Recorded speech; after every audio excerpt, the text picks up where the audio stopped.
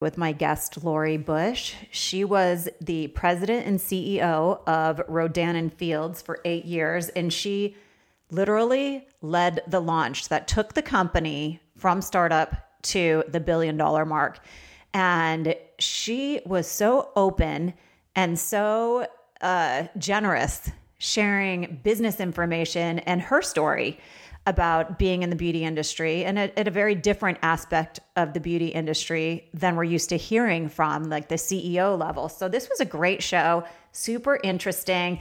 If you stay tuned and listen to the end, she gave some incredible insights on how to run a business. And it's funny because my girls in the Beauty Biz Club, the expansion level, I told them that I had the opportunity to interview Lori Bush today, and they gave me some questions to ask about growing a beauty brand.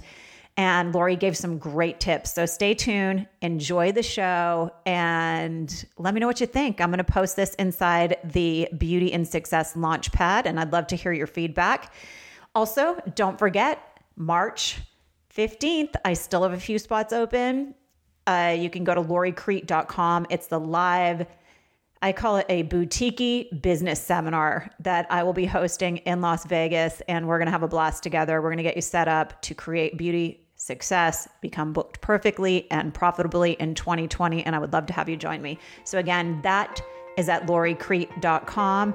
But for now, go ahead and tune into Lori's episode. I know you're going to enjoy it.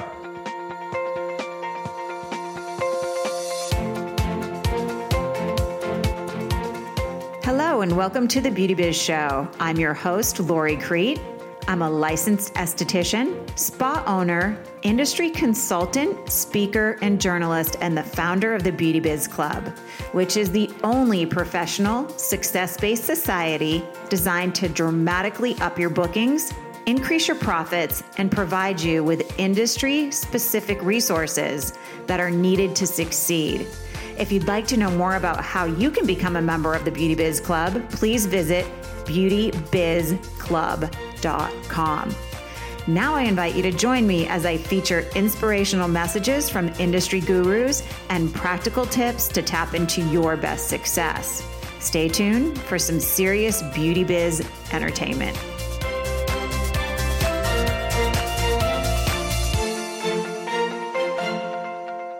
Hey everybody, and welcome to the Beauty Biz Show. Today I have a really exciting guest for you, and her name is Lori Bush. And Lori, welcome to the show. Delighted to be here, Lori. So excited to have you. I know you were just sharing with me that you're kind of in a makeshift office right now. Where are you actually located? I am in the financial district of San Francisco, California. Okay, San Fran, because I saw, and we'll talk about this later in the show, that you do some work with Dr. Chopra, who is here in the desert, which is actually where I live.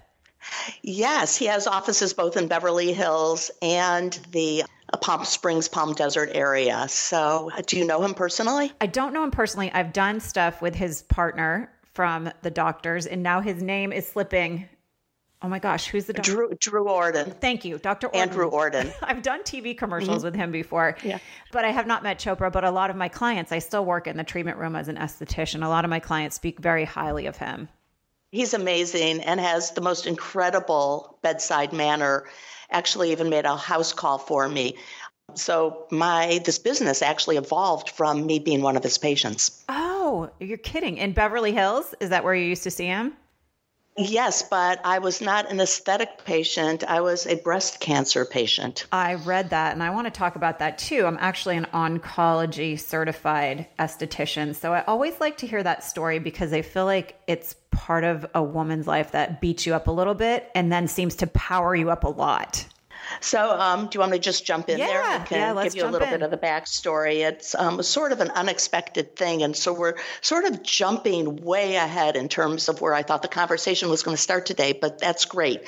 So I had made a decision to retire from active management in the 2015-2016 timeframe, along with my husband, amazing career thinking that I would just kind of downshift, do boards, advisory work. I live on a vineyard in California wine country. I own a restaurant that my stepson runs. So, it was just kind of shifting into this new place. But about 18 months, almost exactly 18 months into my, and I'm using air quotes, retirement, because I stayed very active in different aspects of business, I was diagnosed with breast cancer. Little tumor, I found it myself. Makes a big case for doing self-exams, which I recommend to everybody. I did as a matter of habit, because way back in my Neutrogena days, I actually did a public service advertising campaign about breast self-exams to give women more opportunities for different treatment options with early detection. So I was just a habit of doing it. Mammography had missed it. And I found this little tumor thinking it was going to be a cyst, and lo and behold, it was a tumor, a breast cancer tumor. I always thought I was the healthiest person in the world, and apparently cancer gets you even when you're healthy. So, which also ultimately leads to this company, Silvassa, that I'll share a little bit more. But this is how I met Ritu Chopra, Dr. Chopra, is I was just starting on a project with Dr. Paul Nassif. Do you know Dr. Nassif? Oh, yeah. Botched. Surgeon on the TV show Botched, yes. And we were just innovating some ideas around beauty, skincare, and I was just getting going on the project, and I get this diagnosis. And so I was only telling people who needed to know at that point in time. I was frightened, but because I didn't know what my staging was and what was coming. So I was on the phone with Dr. Nassif, with Paul, and I said, look, I've got to tell you something. I don't know what my next number of weeks, months, years are going to look like, because I just got this diagnosis. And it happened to be on a Saturday that I got the diagnosis. I said, I've got a few questions. Can you answer for me about reconstructive surgery, and what are the sort of things I should need to know? And he said, well, for that, you need to talk to my friend, Dr. Christy Funk. She is the breast surgeon that did the surgeries on several very well-known celebrities who have spoken about it publicly. She's on Good Morning America all the time. She's the go-to person. Much to my surprise, Christy Funk actually called me that same day and said, let's, to step away from the internet, let me talk you off the ledge. And I ultimately decided to go through my treatment with her. And it's Dr. Ritu Chopra who does all of her, or most of her, reconstructions that are associated with when she does the mastectomies. So I started going through this reconstructive process with Dr. Chopra, and we started having some very interesting conversations around the skincare industry, because he had ideas of where there were gaps in the industry. But the funny part about the conversations is they would happen while he was examining my breasts as I'm going through this reconstructive process.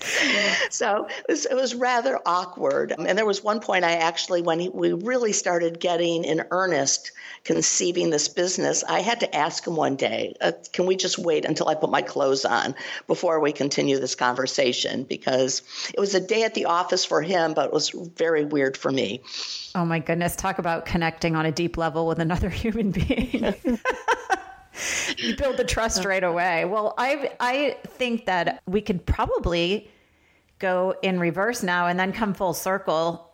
And this is actually a really great way to start the podcast, you sharing something that I'm sure was such a vulnerable time in your life. Yeah, it was a time of vulnerability. It ended up being quite beautiful because I learned a lot. And as I said, I thought I was the healthiest person in the world, but what I didn't really appreciate is I wasn't necessarily living and leading the most healthy of lifestyles. And a lot of it just related to the amount of stress that I allowed in my life and the way I did or didn't deal with it. Ooh, well, maybe you can finish up today telling us how you do process stress in a healthier way now, because I think most women need to hear that. We're trying to do a lot of different things. Very, very much at the epicenter of Silvassa, which is the idea of integrative beauty. Just as you think of integrative medicine, bringing together the mind, body, spirit, integrative beauty, same idea. And it all really boils down to stress and its impact at the cellular level on our well-being. Yeah, stress trumps all. and can steal your beauty quickly, I think. The fact that you look and feel beautiful. One of the things that I couldn't wait to chat with you about was how you stepped into Rodan Fields and just built this empire so quickly. So I'm excited to chat with you about that because it's really impressive what you did. But let's go back to maybe even like, how did you find your way? I know you said you were in the medical, like technical type industry when you first got out of college. Is that where you thought you were headed? Yeah, well, when I started my college journey, undergraduate, like most of my freshman class at Ohio State that year, I'm originally from Cleveland, Ohio. I thought I was going to be a doctor. I really wanted to be a genetics counselor for a number of reasons. But that's where I started. But I ultimately realized that I didn't really want to spend my life in hospitals and in medicine. So I switched to medical technology to sort of sort things through, but to know that I could get a job when I graduated. That was kind of important to my parents at the time, that I had a degree that actually would give me a vocation. And while I was going through the medical technology program at Ohio State, I was part of a competitive team. They called it the Student Bowl team, kind of an academic challenge for medical technology students. What medical technology is laboratory science as it relates to medicine. Today, it's even called something different at Ohio State and other schools. It's laboratory medicine as opposed to medical technology. But basically doing the lab work and the diagnostics. And so while I was in school, I was on this competitive team, and my team won at the state level in Ohio, and we went on to the regional level. And one of the judges was a very renowned pathologist physician in this very specialized area of laboratory science, in the area of blood clotting and hematology. And he recruited me to come work for him. And while I was working with him, I had an opportunity to be very entrepreneurial, if you will, within this laboratory in deciding what sort of tests that we needed to set up for our laboratory and how we would then monetize those tests. And one of the ways we monetized them was doing clinical trials for different companies that were developing products. And so very, very early on in my career, kind of through the back door, I got into product development in some very interesting ways. And one of the companies that I was doing a clinical trial for ended up hiring me. And I went and started my career in commerce and business in the area of product development for diagnostic medicine. And that was probably the thing that most materially set me up for everything else that's happened since then, because I came into this little company I was starting with a product idea, and nobody stopped me. So it turns out I didn't need a lot of capital investment. I was dabbling at night, and I had this idea. I was able to execute it, and we launched a product.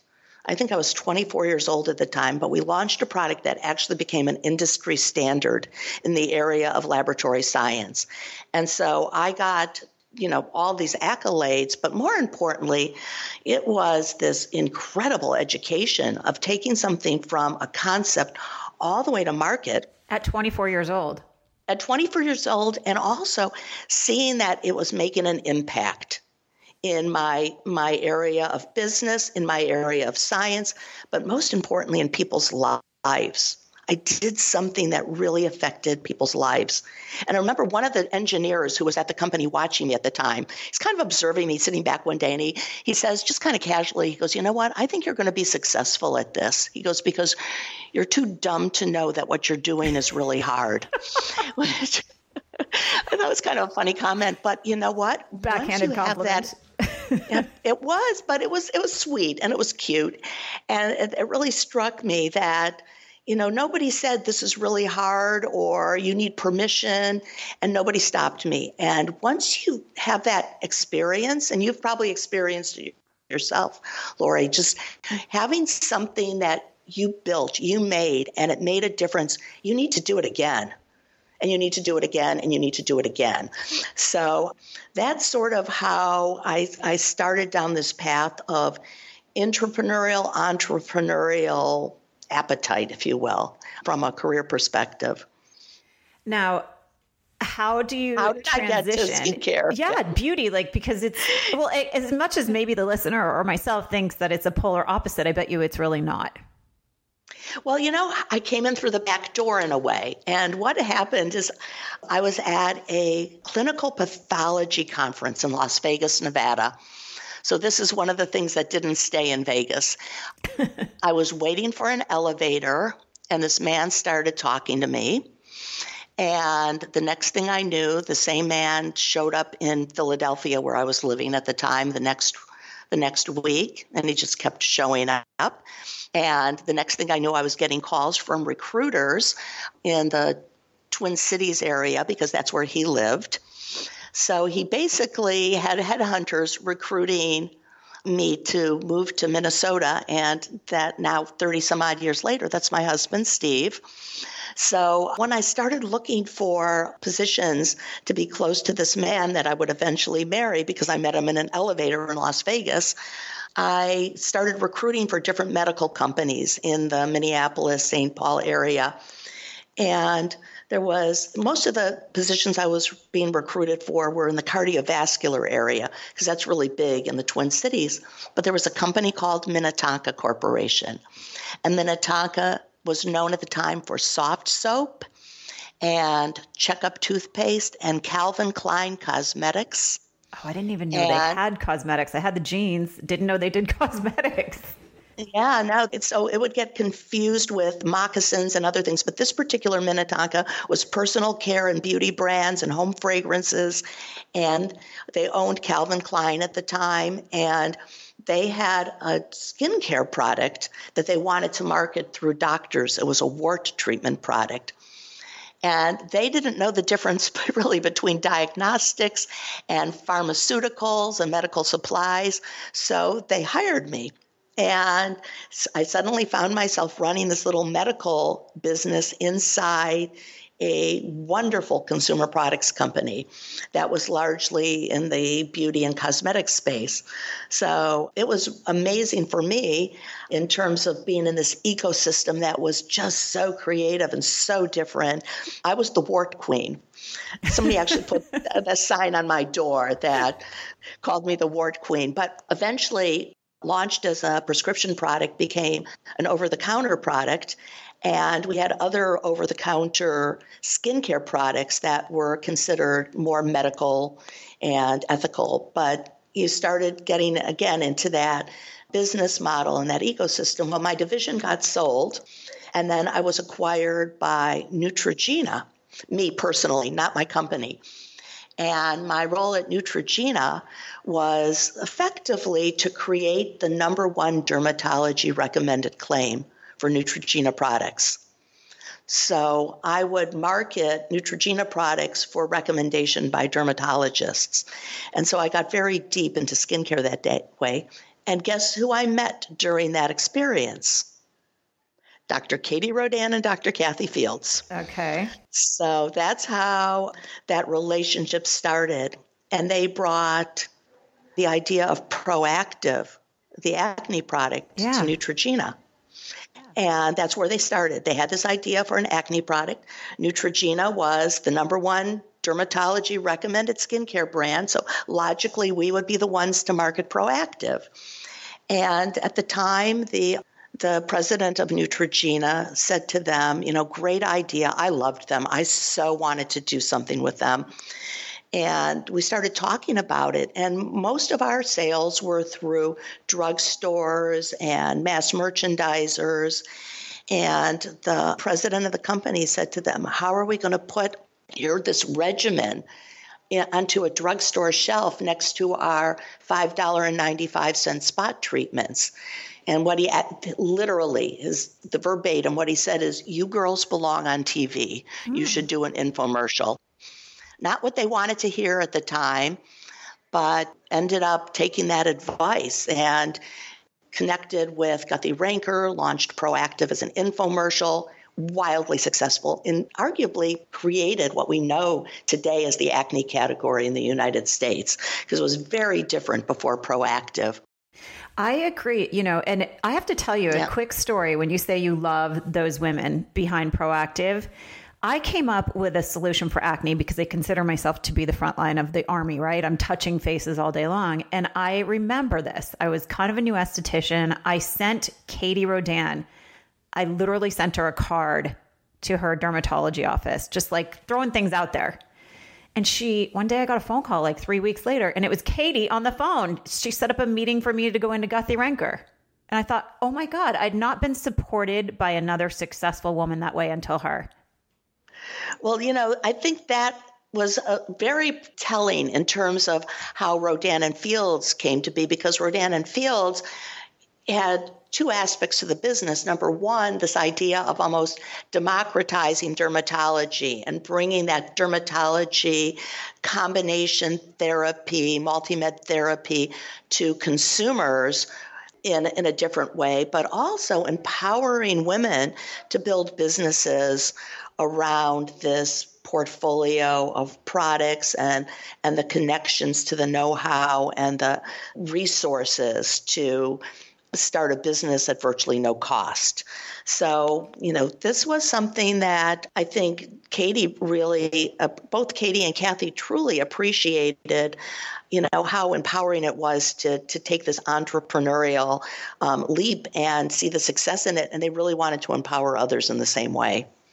So did you end up leaving Neutrogena and then find your way to them, or? So it was a little more circuitous than that. So they went to Guthy-Renker, launched Proactive. We were cheerleaders for them from Neutrogena. And it was in fairly short order that the revenue of Proactive was greater than the revenue of Neutrogena at one point in time.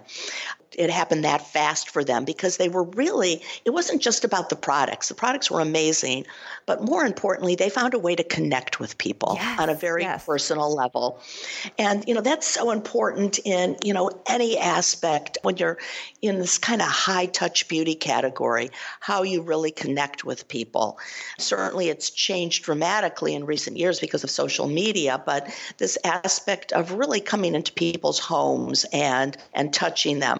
So anyway, they did this. I ended up, so Neutrogena had been acquired by Johnson & Johnson. It's a Johnson & Johnson portfolio company. And I was invited to set up an innovation incubator at the consumer company headquarters for J&J in New Jersey for all of the different skincare businesses. So I worked with Rock out of France and the Johnson's brand out of the U.S. and Clean and Clear and Neutrogena and Aveeno. We acquired Aveeno at that point in time. So I was really getting to touch all of these different brands, but I was running the innovation aspect of it, bringing in different new ingredients, working with the scientists at J&J to identify new approaches to treating skin. And it was during that time Katie and Kathy came back to me, and they had the idea for what ultimately became Rodan Fields, and we talked about it again on behalf of Johnson & Johnson. And it was another situation where you really need to match up the way you communicate with people with what the product is. It really needs to be almost precision aligned. So you can have the best idea, but if you don't have the right way to market it, you're not going to go anywhere. So we started talking about the idea in the context of Johnson & Johnson, and it didn't seem like it was going to work at J&J in the class of trade. At this time, Johnson & Johnson had acquired Proactive. Is that correct? No. They never owned Proactive. So at this particular time, Proactive was still being marketed by Guthy-Renker. The doctors were still the founders and the licensors of it, and on TV doing the infomercials. In anti-aging skincare, they wanted to start the company separate from Guthy-Renker and do it a different way. So they came back to us and we had the conversation. I got together with my head of business development and said, I'm kind of stuck because frankly, some of the very coolest things we were doing at Johnson & Johnson weren't making it necessarily into the marketplace because our target customer was pretty much in the mass market. And so there are some things that might be too sophisticated to market through a drugstore or through Walmart. There are other things that are just going to be too expensive to market through those marketing channels. And so I got together with my head of business development saying, we have some really cool ideas that just aren't making it into the marketplace. And she said to me, we should be thinking about, and I said, and Dr. Katie Rodan and Kathy Fields are back to, wanting to do something in this anti-aging space. I would love to work with them. And she said, they should be thinking about direct selling, and so should we. I said, direct selling, like Avon? When I say that, it's kind of funny now because I was actually the chairman of Avon not too long ago. But at that point in time, I didn't really understand that channel, that class of trade. And so I actually started researching direct selling as a marketing channel, both for what would ultimately become Rodan Fields, but more importantly for Johnson & Johnson, to have this marketplace incubator for different product ideas. And while I was doing that, I ended up getting recruited by Nu Skin. And I went to Nu Skin, started that journey. In the meantime, Doctors Rodan and Doctors Field launched Rodan Fields, what was called at the time Rodan Fields Dermatologist, into the department store channel. And were almost immediately acquired by Estee Lauder. Oh, okay, There we go. So it's a long journey, and finally, after so many years of knowing them and working together, I was at Nu Skin for a number of years, loved it, had an amazing experience there. But because of a strategic direction the company was going, I decided it was a good time for me to exit. And I was literally a week out from I was the president of the Nu Skin division of Nu Skin, and I was about a week out of that and just kind of I was actually even thinking of going to law school, of all crazy things. And I was doing some consulting work for a company that makes biomimetic peptides for skincare and dermatology. And I, as a favor to them, picked up the phone to call Katie Rodan to see if we could talk about using these peptides in Proactive. And before I even got the words out of my mouth, she said, we were just talking about you. Ah, divine timing. Yes. I can't believe you called me now. Can you get to New York and meet with us at Estee Lauder? We want to talk about doing a pivot into direct selling. So I ended up getting on a plane, meeting with William Lauder. We had a really great discussion about it, but ultimately the conclusion was that Estee Lauder didn't really have the infrastructure to do direct selling, didn't really understand it because it is a completely different world than department store, premium branding exercises. And so the doctors asked me if they bought the company back, if I would do the pivot and basically restart the company in the social selling channel. That's how we got there. Oh my gosh. Well, so we finally lined up, and it was incredible. Not as much of an overnight success as maybe it sounds like from the outside world.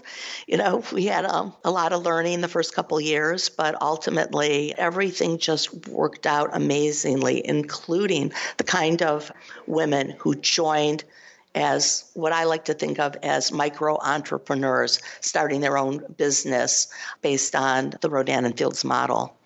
Well, this is what I've been dying to pick your brain about, because I have in my notes, you took it quickly from startup to 600 million, but it was actually more than that, $1 billion mark, correct? Yeah. So the company, what they've reported, because, I know the exact numbers, but what's publicly reported. So the year I retired was I retired in January of 2016. In 2016, they crossed the $1 billion revenue rate. So yeah, that was pretty amazing to, in the course of 8 years, go from effectively startup to over $1 billion in revenue. Especially when you said you didn't have a whole lot of experience. You had done research, but not a whole lot of experience doing the direct sales. Well, actually, for me, I did. It was Nu Skin. I had that 6-year stint at Nu Skin, and it was such a learning curve. So Lauder did not have the experience. That's why the doctors asked me if they bought the company back, if I could do the pivot into direct selling, because it's a very, very different approach to business. Okay, well, can I just dive in and pick your brain? Because I have this group of gals there in my higher level mastermind group, and they have given me questions for you. They can't wait to learn from you. So then we're going to dive into what you're doing today, because all of it's so interesting. But I am just curious. Well, first of all, whoever your PR rep is awesome, because he sent me something with the headline that said the 100 million that made pigs fly subject line, which made me open it. Will you tell me what that's about? Yeah, no, that's so one of the things, when you're building a company, the culture of the company is so important. And especially when you're a startup and you're asking people to, take this leap of faith with you, and you're paying below market value for your leadership team, and nobody's earning bonuses the first years, and you need really great talent, but people who are working with purpose. So one of the things that we really made a point to do is find ways to celebrate every possible success in fun and differentiated ways that maybe weren't, the big dollar bonuses that some of these people could have been earning by working for a more established, larger company at the time. So it was always finding funny ways to do things. We launched as a direct selling business in 2008. And I would say it was in 2010 we really started finding our legs, if you will. We were starting to see some momentum. Find ways to just surprise and delight people within the company and within the customer base. So it was, it happened to be our 4th anniversary. And I came into the office that morning, and we had just the month before hit the $100 million run rate. And I came into the office that morning, and on our internal social site, I put a funny little caption that said, Happy Rodan anniversary, everybody. They said we'd hit the $100 million run rate in 4 years when pigs fly. And then later that day, I had my executive team. We all went running through the building with these little flying pigs, these boomerang pigs that oinked when you shot them. And we went shooting them around the company. And, that became one of the stories that, creating the soul of your business, a lot of it is just, remembering the things you went through together, the trials, the tribulations, the joys, the celebrations, and creating stories that people can continue to tell through the years. So that was one of my favorite ones, was shooting flying pigs. The myths and legends, right, that it takes to get a startup. I love that you said surprise and delight, because I actually teach a class on that. Like, if you can surprise and delight your staff and your consumers, you're way ahead of your competition that's not focusing on things that way. So one of the other questions I had for you, and maybe this is the same thing, so many gals right now that I know, beauty entrepreneurs, beauty professionals, are trying to build a solid team. And there was something that I found when researching your resume, so to speak. Somebody talked about the soul searching exercise that you use to help leaders find their values. I would love to hear a little bit about that. Yeah, that started really early on. So the chairman of Rodan Fields was Katie Rodan's husband, Amnon Rodan. And he has a friend, Dr. David Zenoff, who's a corporate consultant who is writing a book about the soul of the company, and talking about how the more successful companies were companies that really operated with meaning and purpose. They really understood themselves, what they cared deeply about. And as he was writing this book, and it's out there now, called The Soul of a Company by Dr. David Zenoff, he was writing about more established companies like Levi Strauss and Williams-Sonoma and even SFO Airport, and how these companies worked to really create this soul that generally started with the employees. Everybody shared this purpose. Amnon suggested to him that he should really have within the book a company that was really just getting going, to talk about how you create that soul, how that soul comes together. And we became the case study for that. So in the process of writing the chapter for the book about the startup and the soul of a startup, he offered, more or less as a quid pro quo, to come in and work with my top team to help really for us to galvanize and understand who we were. Not just have it be sort of fatalistic, but really be very intentional about what was important in our business. And it was a funny time because we were, the startup, we were very, very lean in terms of the number of people working with us. We were really about supporting our customers, our consultants in the field, and to take time out for what some people felt like was, it was really a mindfulness exercise back then. But, people felt that it was a soft exercise and we had hard work to do, really important business that needed to be done. But we did it. We did the exercises, and they were so important in the long run for how we approached the business. So as we were building our team, the values that ended up coming out of that soul-searching exercise, and really this taking some time out to understand how we operated, what the sort of the business values were that we valued, and how they needed to be implemented and executed.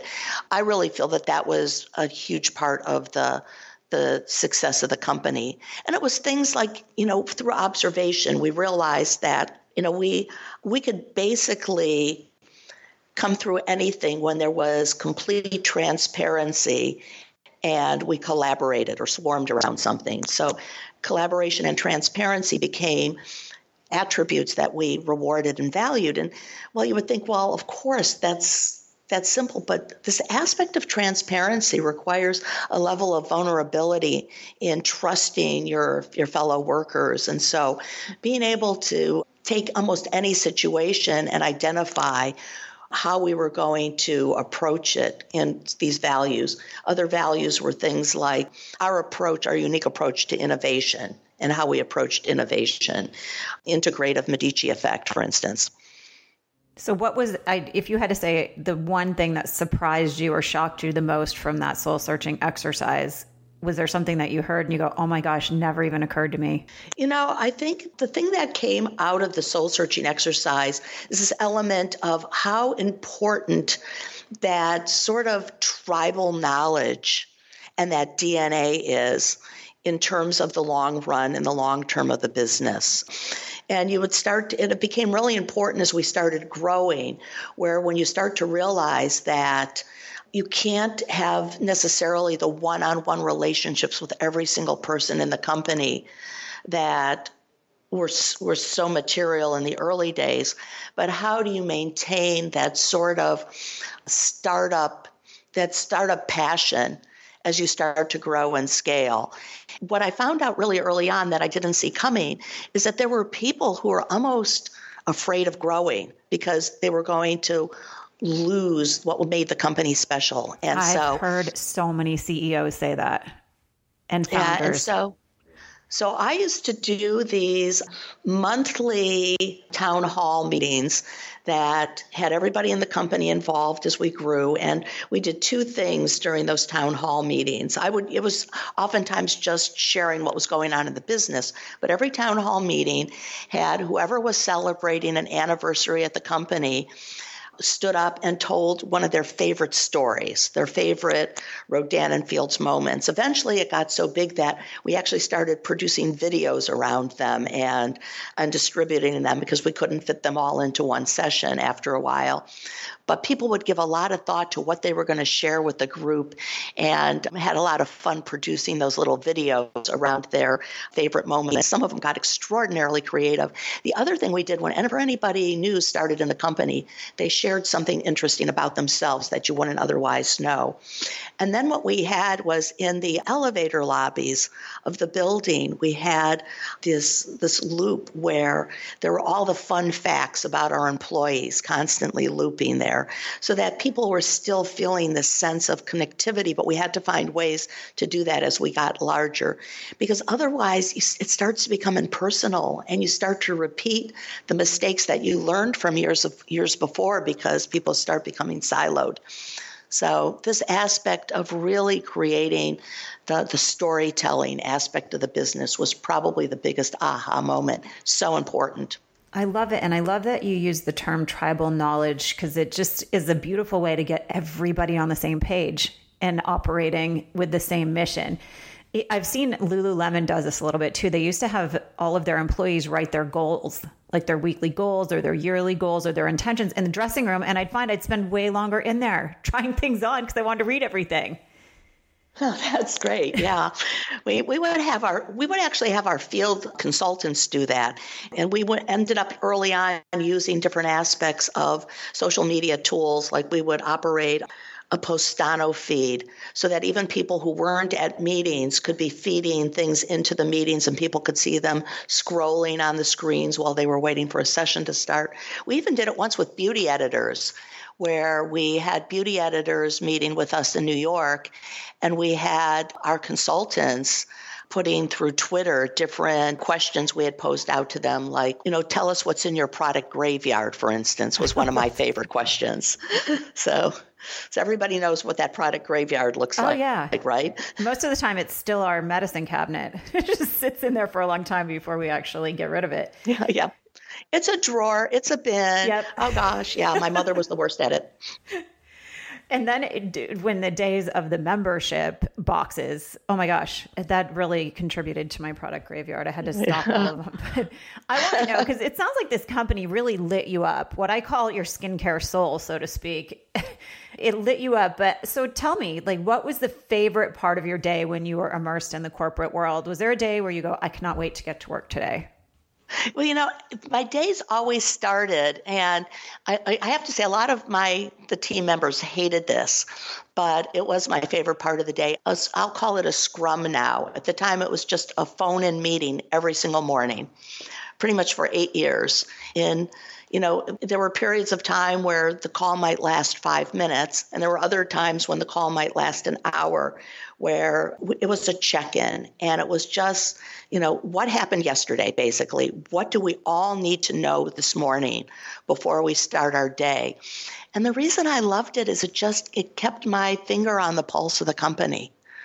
I could stay connected to what was important that day. And we sort of started each day out with setting intention for what was important for the day. We didn't call it that. It was just a check-in. It was basically a scrum, which is now a significant part of agile process in tech development. But we were applying it to our, the tech aspects of the beauty business, but also the beauty business itself. So now we're going to get real, because this is what women who work hard and deal with obstacles and overwhelm want to learn from people like you. And what part of the business beat you up? The one, the element that made you wonder, why the heck am I here? And then I want to know how you successfully moved through these moments. Yeah. So I guess the part that probably beat me up was, and I don't know how to say it any other way than being very blunt, eventually, as you grow and you become marquee brand, if you will, in a certain space or a certain area, people want to come to work for you to build their resumes. And resume builders drove me crazy. There were people who came for the wrong reason. And, you end up hiring a lot of people with these amazing resumes, and they're not there with this level of purpose, of making their dent in the universe. It's more coming and building a different title. And I didn't have a lot of patience for that sort of self-promotion, title builders, because we were in a business model where the most important people were our consultants and their customers, and we worked for them. And that level of humility and tenacity that's associated with that sort of business model. So oftentimes it was really this idea of that beat me up was just dealing with self-serving resume builders. Made me crazy. Still does. Are they people that just come into the business quickly, grab the title, and then find like they have an insatiable appetite for building their resume, move on? Sometimes comes with more than that. So, I don't need to name names, but I've dealt with people who came in and this goes earlier on in my career. It happened where I had a director level reporting to me, and she came to complain to me that her office wasn't big enough. And her office seemed fine to me. And she goes, well, it's not as big as the other director offices. And I go, well, this is what the company has specified as a director office. And she said, and I'm not kidding, she said, no, I counted the ceiling tiles in my office, and I have fewer ceiling tiles in my office than other director offices. And I said to her, I'm going to pretend I didn't hear that. But I've had those kind of scenarios where people want the recognition, the kind of the perks that come with the title, as opposed to the validation of knowing that you're creating, you're contributing, you're enhancing the lives of the people who have entrusted their skin to us or are looking to us in many cases for their livelihood by starting these independent businesses that are difficult. It's hard to run your own business. I'm sure I don't need to tell anybody who's listening to this. Absolutely. And if you have time to count ceiling tiles, you're probably not doing your job very well. You got it. So I have zero patience for that. I hear what you're saying. Do not count ceiling tiles. Yes. If you want to impress your boss. Oh my goodness. So you stayed with Rodan Fields for how long? How long were you part of the company? 8 years. And it was actually a little longer than I originally intended, because when we started the company, I figured, so my husband and I had set some goals for myself and talk about goal setting. Back in 2006, I had a little voodoo doll somebody gave me. They brought from New Orleans. I'm not into voodoo, black magic, anything like that. It was a little souvenir somebody brought me from New Orleans. And with the voodoo doll, there were 3 colors of pins. Black pins where you wish ill will on people. I threw that away. Red pins where you wish for romance or love. And my husband's the love of my life. I didn't need anybody else to come take his place, that was for sure. And the white pin is for your goals, your dreams, your hopes. And you're supposed to write them down, be pretty specific, put the little paper with the pin into the voodoo doll. So in 2006, I wrote that by 2016, I wanted to be retired and have a home on a vineyard in California wine country and a family business. We started talking about Rodan Fields, which we actually launched I joined the company and the doctors. It really wasn't even the company fully at that point in time. We were reorganizing to become an independent company again. It was late 2007. So at that point, I said, I'll give this about 7 years because I've committed to my husband that we're going to retire together at about this point in time. And I figured by that point, we'd have either crossed over and been very successful, or everybody would be on to something else. And so it seemed like a good amount of time. What I didn't expect is that the company would still be growing at the rate it was growing. At the time, I decided to step out, which made it a little bit harder of an exit than I would have anticipated it otherwise being. Yeah, I'm wondering how depressed they were when you said, sorry, I have to move on to my vineyard, and probably jealous that you had to go hang out and do that. So you didn't really retire. And that's kind of what I want to circle back to, is what you're doing now with your new mission. And I want to learn a little bit about it. And then if we have time, I do have some questions from my gals that I think you would be the awesome person to answer. So the lack of retirement, it started off, I was invited to join a number of different boards. And so that's what I thought I would be doing for retirement. And one thing caught me off guard. And when I was going through my breast cancer treatment at the time, Christy Funk was writing her book called Breasts, the Owner's Manual. And she was giving me the galleys to read as I was going through the treatment. And the book is really generally about women's health, and a lot of it's about diet. And I was really starting to look at things a little bit differently, things that I had assumed about nutrition and diet. I was looking at it a little bit differently. The other book that I was handed by a close friend of mine was called The Telomere Effect by Dr. Elizabeth Blackburn. And the book had just come out, and it was about cellular health and your health span versus your disease or your illness span, if you will, and living long and living well. And telomeres are part of your cells. They're at the end of, they're pairs of DNA at the ends of your chromosomes that basically hold your chromosomes together. And the longer they are, hypothetically, the more effectively your cells can reproduce. And as they start to shorten, your cells lose the inability to replicate and reproduce correctly. I just watched a show on all of this the other night, and how with our mind, we can actually lengthen them. That's it. Yes. That was the part that was the big aha for me. And that was life-changing, because I expected to be reading this book by this Nobel laureate about chemicals and nutrition and medicine. And about the first half of the book was about meditation and mindfulness, and showing how people who manage stress, we all have stress in our lives. We can't do away with the stress, but how we deal with that stress determines what our cells look like and the length of the telomeres. And so I'm now starting to think about, okay, I prided myself in being able to get by with virtually no sleep for hustler. Yeah. So many years. I always said, I'll sleep when I'm done. Me too. And it wasn't that I couldn't sleep. It said I didn't have time to sleep. And people would know, I'd set an alarm and get up at 2 a.m. to finish doing some emails that I couldn't finish because I was tired. So this was my world. And I used to think meditation was for people who had nothing better to do with their time. And now I'm seeing this profound correlation with all of these scientific studies. I mean, I have my background in laboratory science, and I'm reading these studies and I'm thinking, okay, this is undeniable. So I'm going through my breast cancer treatment. I'm starting to learn about mindfulness, different approaches to general whole wellness.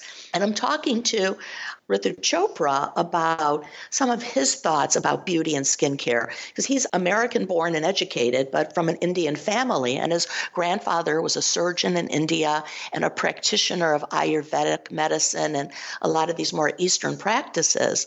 And Chopra has this real appreciation of, it's not just the surgery or what you smear on your skin. It's this whole holistic, integrative approach. And, I'm like, yes, and meditation. Who knew that meditation could make your skin look better? And, all the cosmeceuticals in the world, aren't going to be doing the trick if you're being treated for for breast cancer. And on all these drugs that reverse all the things that you did. So we started having these conversations, and he said, I would really, really love to take this out to the world and launch a business around it. Can you help me? And I said, I've retired. I don't know if I'm up for another startup right now. And I said, but I can help you. I can advise you on it. And as we started going deeper and deeper, I realized that I had to do it. Oh, your whole energy changed when you started talking about it. This is definitely a passion project for you. Yeah. And fortunately, I've been able to pull together this amazing team. It's like the dream team of bringing beauty, technology, skincare, direct selling, I've got the best of the best who have joined me on this. In fact, they're sitting in the next room right now with our mindfulness partner, Dr. Kristen Race, a neuropsychologist who's helping us weave mindfulness practices into your beauty routine. So that's the meeting I just stepped out of to do this podcast. Well, tell me, what is the mission? Is this how can people find what you're doing right now? Give a URL or a website, and then tell us a little bit about what it all encompasses. So right now, you could find us in 2 places. One is a blog that we launched earlier this year just to start getting content and knowledge out there, and that's called Solvasa Life. And I'm hoping you'll put that in your show notes, but Solvasa is spelled Solvasa. And what Solvasa actually means, it's a word we've made up. And the word was intended to be as integrative as the product idea of this East meets West, where best of Western cosmeceuticals and Eastern Ayurvedic and nutrition. Silvassa has a Western root, means soul, of sun or energy, and Vasa in Sanskrit has a meaning of vessel or house. So we kind of think of the name of the company as being a vessel of energy or a vessel of light. And so Silvassa Life is our blog that has a lot of content related to skin, body, mindfulness. And we've recently launched a podcast of our own called The Beauty Construct. And The Beauty Construct is about finding beauty through stories of wellness, resilience, and empowerment. And it's hosted by Dr. Chopra's wife, Brandy Williams, who is a Emmy-winning TV news reporter, entertainment reporter. So that's how you can find me right now. So it's The Beauty Construct, which is all sorts of different stories of mindfulness, different areas of skincare. And Silvassa is launching, actually, if all goes well, later this week, we'll actually start to potentially ship product. And we're launching with a very limited portfolio. It is a social selling business model, but there's a component of mindfulness content that we'll be launching a little bit later, which is primarily focused on mindfulness exercises for women who have very busy, full lives. Well, every woman that I know. Who doesn't, right? Yes, exactly. So the whole idea, it's integrative beauty. And just like integrative medicine, which brings together body, mind, spirit in the context of a community, that's exactly what we are. In fact, we're calling our representatives connectors, helping people plug and connect. I love it. There was something I told you in the beginning. I was an oncology certified esthetician. Yes, I wanted to hear about that. Well, my clients would come in and I would literally wash their face. I would let them cry if they needed to cry. It was all, that entire hour was devoted to them feeling better. And they would tell me, they would leave my presence and say, Lori, I don't know what you do, but my bones don't hurt for 3 days after. So there is some connection that's been overlooked for too long about self-care. And it's not an indulgent, it's healing. A healing process. Well, I can tell you what you just said really resonated with me because I usually only cry when I'm happy. I rarely cry when I'm upset or angry. But the only time I really cried, I actually cried twice during my cancer treatment. One was a positive thing, but the second time was not a positive time. And I went in, I was just given my prescription for letrozole, which is basically, all the things you do to keep yourself looking youthful and vibrant and staving off the effects of, the hormonal cycles. Suddenly all that's wiped out because I'm going on this drug called letrozole that's going to flatline me on estrogen. And I'm panicked about this. And so I went to get my prescription filled, and they give you the opportunity to talk to the pharmacist. And I said, yes, I would like a pharmacy consultation. And I said, help me through this. How do I deal with some of these side effects and the way it's going to affect my skin and my hair? And she says to me, well, maybe it won't. You just have to take the drug and see what happens. And I said, well, no. I said, no, really, aren't there any supplements or anything that I could be thinking about? And she said, and she just didn't really respond. I said, you know what? I'll wait. I'm seeing my oncologist next week.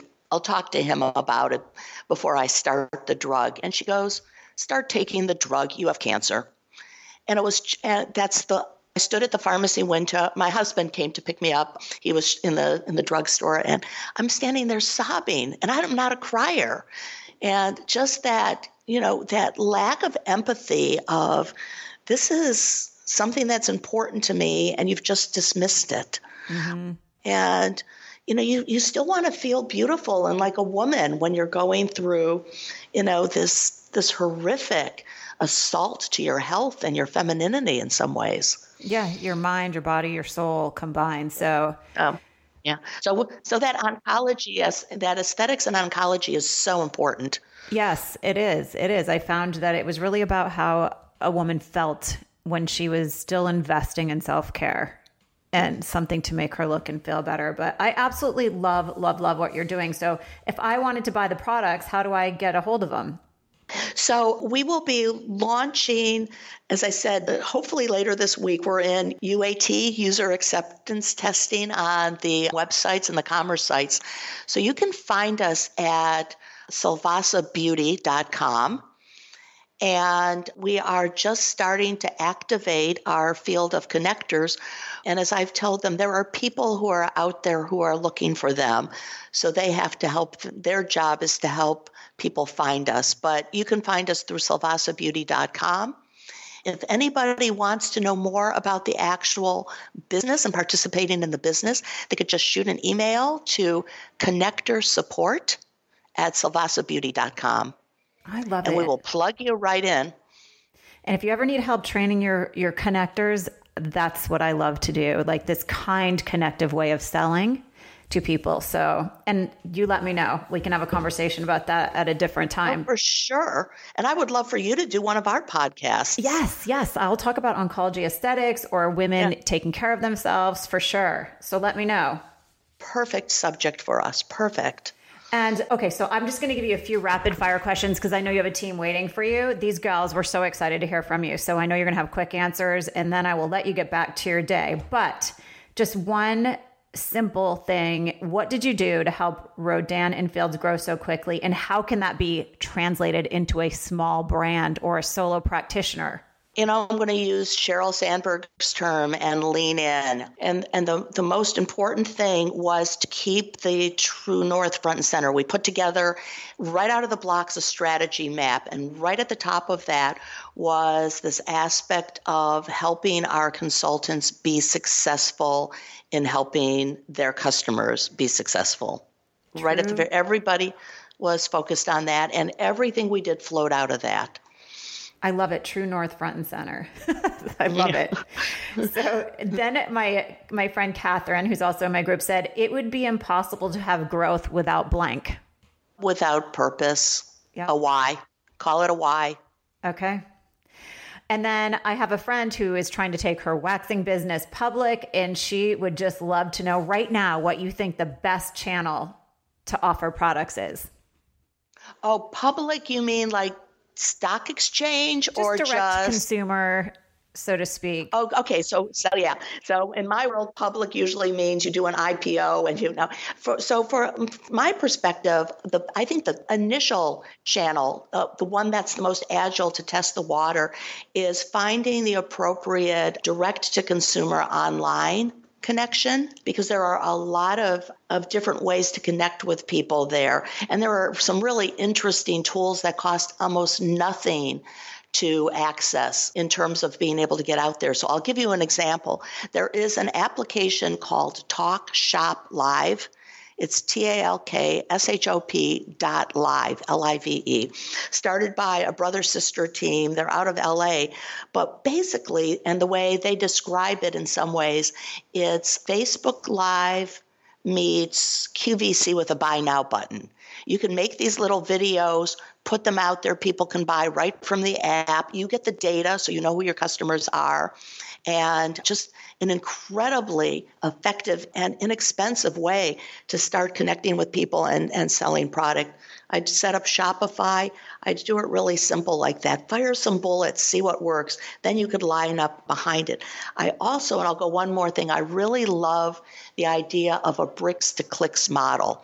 So if there's opportunities to, whether it's in a pop-up location or some other venue, to start having the customer potential connection, but then quickly move people into a digital online experience. So that's how my friend, she ended up in Whole Foods just from working at a local in Boston, like street fair or something with her skincare. So I think those two bits of advice you just gave are going to help hundreds of women and men listening. And so if you're successful online, the stores will come after you.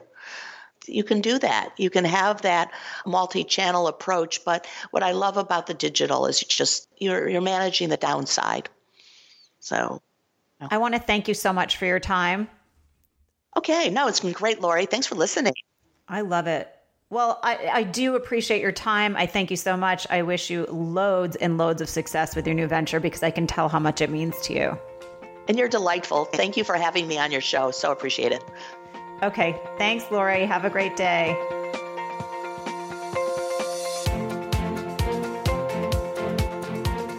Thanks for joining me for today's episode of The Beauty Biz Show. If you enjoyed the show and you would take the time to leave a kind review over on iTunes, that is very much appreciated. And if you find you are left craving more beauty biz inspiration and success tools, then you're going to want to head over to beautybizclub.com, which is the premier online success academy where talented practitioners go to maximize their potential and to become booked perfectly. Again, that is beautybizclub.com, and it would be my pleasure and my honor to help you tap into your highest potential in the beauty industry.